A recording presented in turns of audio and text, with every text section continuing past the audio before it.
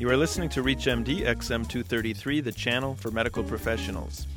If you ask a doctor who gives lectures for drug companies, he will most likely say his lectures were highly educational and that they were hired for their medical expertise and speaking skills. According to former drug company sales reps, the opposite may in fact be true. The vast majority of time, any paid relationship that exists between a doctor and a drug company usually tends to the doctor writing more of that particular drug. Is it all about manipulating doctors? Are we that easy a target? Welcome to the Business of Medicine. I'm your host, Dr. Larry Kaskel, and joining me today is Dr. Jerome Kasserer, the former editor-in-chief of the New England Journal of Medicine and distinguished professor at Tufts University of Medicine. Dr. Kasserer has been referred to as the conscience of American medicine, and he's also the author of the book On the Take, How Medicine's Complicity with Big Business Can Endanger Your Health. Welcome to the show. I'm happy to be with you. In your book, you talk about this concept known as being a pseudo-consultant. Sounds quite lucrative. Can you elaborate? Well, the idea of being a pseudo-consultant is that a drug company will call up a doctor or get in touch with a doctor and ask them to consult with them about a product. And so they'll invite that doctor and another, let's say, 30 or 40 of such doctors to come to a meeting, consulting meeting. And the meeting might be held in Las Vegas or Hawaii or wherever. And they will go to the meeting, and rather than actually consulting on the drug, what they will do is the company will pitch the drug to the doctors, and then the doctors will go home having had a nice couple of days away, pseudo-consulting, and begin to use the drug. Or some of them will be invited to become speakers for the company, and that also will encourage them and the people in their audiences to use the drug. So that's the notion of pseudo-consulting. We call those, us younger docs call those boondoggles, and they seem to have dried up for the most part. They do things locally in cities, but I don't know of any of my friends that are being flown to Hawaii anymore. We miss that perk or that lure.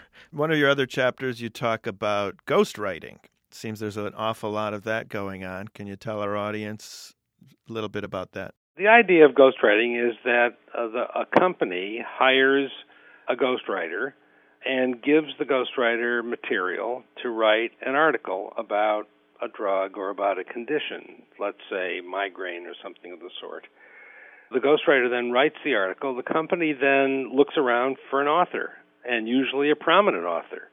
So they call around, try to find somebody who would be interested in sending the paper in for publication under their name. Now, they didn't write it.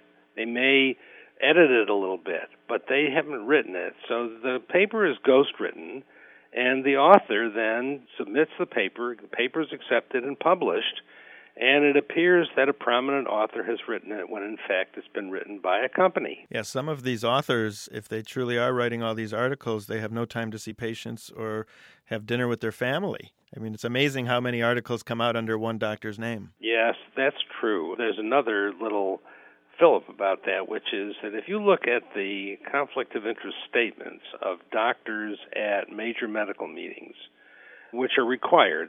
They're required to disclose their conflicts of interest. So if you look at them, many doctors will have 10 or 15 companies that they consult with, sometimes it's even 25.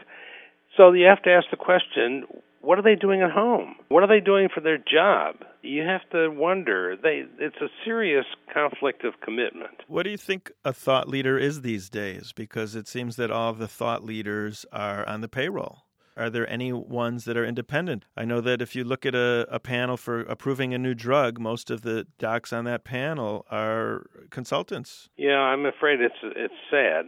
There are plenty of people around who I believe could be used to evaluate new drugs and evaluate new procedures who do not have financial conflicts of interest.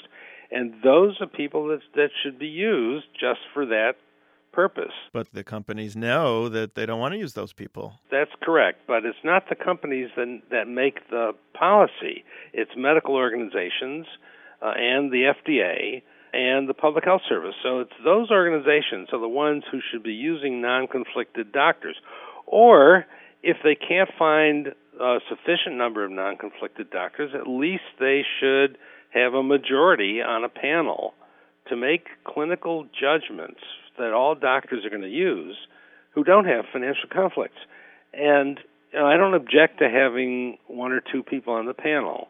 I don't object to having people give their opinions to the panel, but not be in a voting mode if they're conflicted. But I would preserve those prestigious jobs in panels for doctors who don't have conflicts.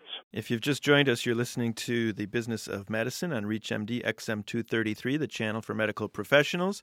I'm your host, Dr. Larry Kaskel, and with me today is Dr. Jerome Cassirer. Dr. Cassirer wrote the book, On the Take, How Medicine's Complicity with Big Business Can Endanger Your Health. I know in the book you talk about the FDA and the NIH, and I was wondering if you could share the Rizuland story a little for us. Who were the characters? As I was reading it, it looked like I was reading a screenplay for The Fugitive with Harrison Ford. That whole story is very complicated.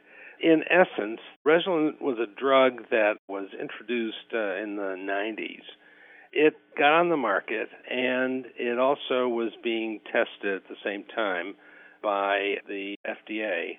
Shortly after the drug was released, some patients began to develop liver abnormalities, and there were some deaths.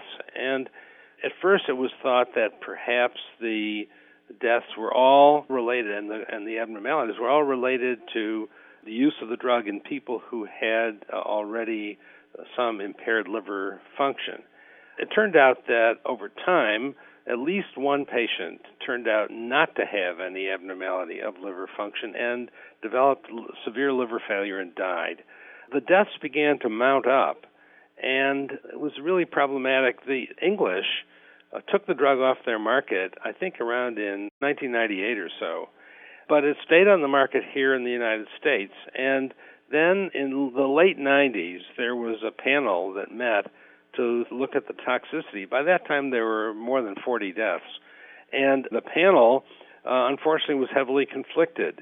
There were, as I recall, the panel had 12 people, and 11 of them had financial conflicts with the company that made the drug. They recommended that the drug stay on the market. Well, it did stay on the market for another year. By that time, there were more than 60 deaths from the drug until finally the company was forced to take it off the market. And in the meantime, there were some really interesting things that were going on. There was a FDA member who was pushing hard early along to get the drug off the market. He was sanctioned and taken off the case by the FDA with a lot of pressure from the company that made the drug. As you're telling this story, I'm reminded of a story that's almost a month old, the rosiglitazone story. Have you been following that one? Yes, I have. I mean, it seems eerily familiar with Dr. Nissen as the proponent of trying to get it removed and others demonizing him. Right. Well, of course, the difference was that the person I was referring to in the Rizuland case was an actual FDA employee, and Dr. Nissen, of course, works at the Cleveland Clinic. Do you think the FDA is also complicit? I mean, they receive a lot of money from drug companies. They get a lot of money from drug companies. It seems to me very unfortunate that that is allowed to continue. We should be paying for the evaluation of drugs by the FDA, not the drug companies. And the problem is that it does bring the industry and the FDA closer together. That, to me, is very unfortunate. We should not be in a position where the FDA could be influenced in any way by the industry. So, unfortunately, that's how it is now, and we're kind of stuck with that. We've covered a bunch of groups that are on the take. Is it safe to say that, thank God, the oncologists haven't been affected? Oh, no. The oncologists have been affected, too. And there it's a kind of a different matter. Clinical oncology is almost unique in terms of its practice. There's only one other group, really, that gives drugs the way the oncologists do, and that is the kidney doctors. Kidney doctors inject patients with a drug called Epogen. And when you inject the drug, you can actually buy it from the distributor and sell it back to the patient or the insurance company. And that is the case also for oncology. So what happens is an oncologist will select a chemotherapeutic agent that they're going to give intravenously or whatever in one of the parenteral ways, and will buy the drug and then mark it up. Now, problem is that the markup of different drugs is different. So some drugs, the markup is better, and even though those drugs may not be the best drug for the patient, the markup is better. So there's an inducement for the oncologist to use the better, profitable, less efficacious drug. How could that be? They're all about saving lives. If you talk to some oncologists, they will say that it's the hidden secret of oncology. One of them told me, they used the expression that chemo is their cardiac cath, referring to the kind of profitability that cardiologists get from doing cardiac caths. Well, didn't Medicare make some changes a few years ago? It really hasn't solved the problem completely. It's partially solved the problem, but not altogether. How are they getting around that loophole and still making money off of chemo? Well, there still is a margin to be made on these drugs. They're not only charging for the drugs, but also charging for the office visits. Now, the fact is that we have to be sympathetic to the oncologists. Oncologists treat the sickest patients, and they see patients die in front of them all the time, despite the hardest jobs they can possibly do to cure them and keep them alive. So I feel for them, and there's a lot of them that burn out after a while because they see this awful stuff. So yes, we should pay them appropriately for what they do, and unless we do that, then they're going to try to game the system. Yeah, it's just unfortunate that they're gaining the system is not acting in the best interest of their patient, and that is some pretty scary stuff. It is scary stuff. How often that happens is something we just don't know. I love the story that you talk about where the urologists were actually getting free samples from the drug companies and then turning around and billing insurance. Can you tell me that one? It's a great one. Well, all I can say about it is they were crazy to do that, because it's fundamentally illegal. They were getting free samples and then selling them.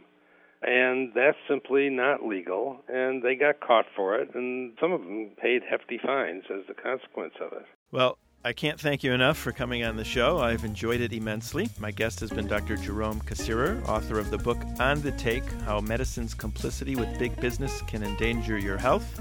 You've been listening to The Business of Medicine on ReachMD, XM233, the channel for medical professionals. For comments and questions, send your emails to xm@reachmd.com. And thank you for listening.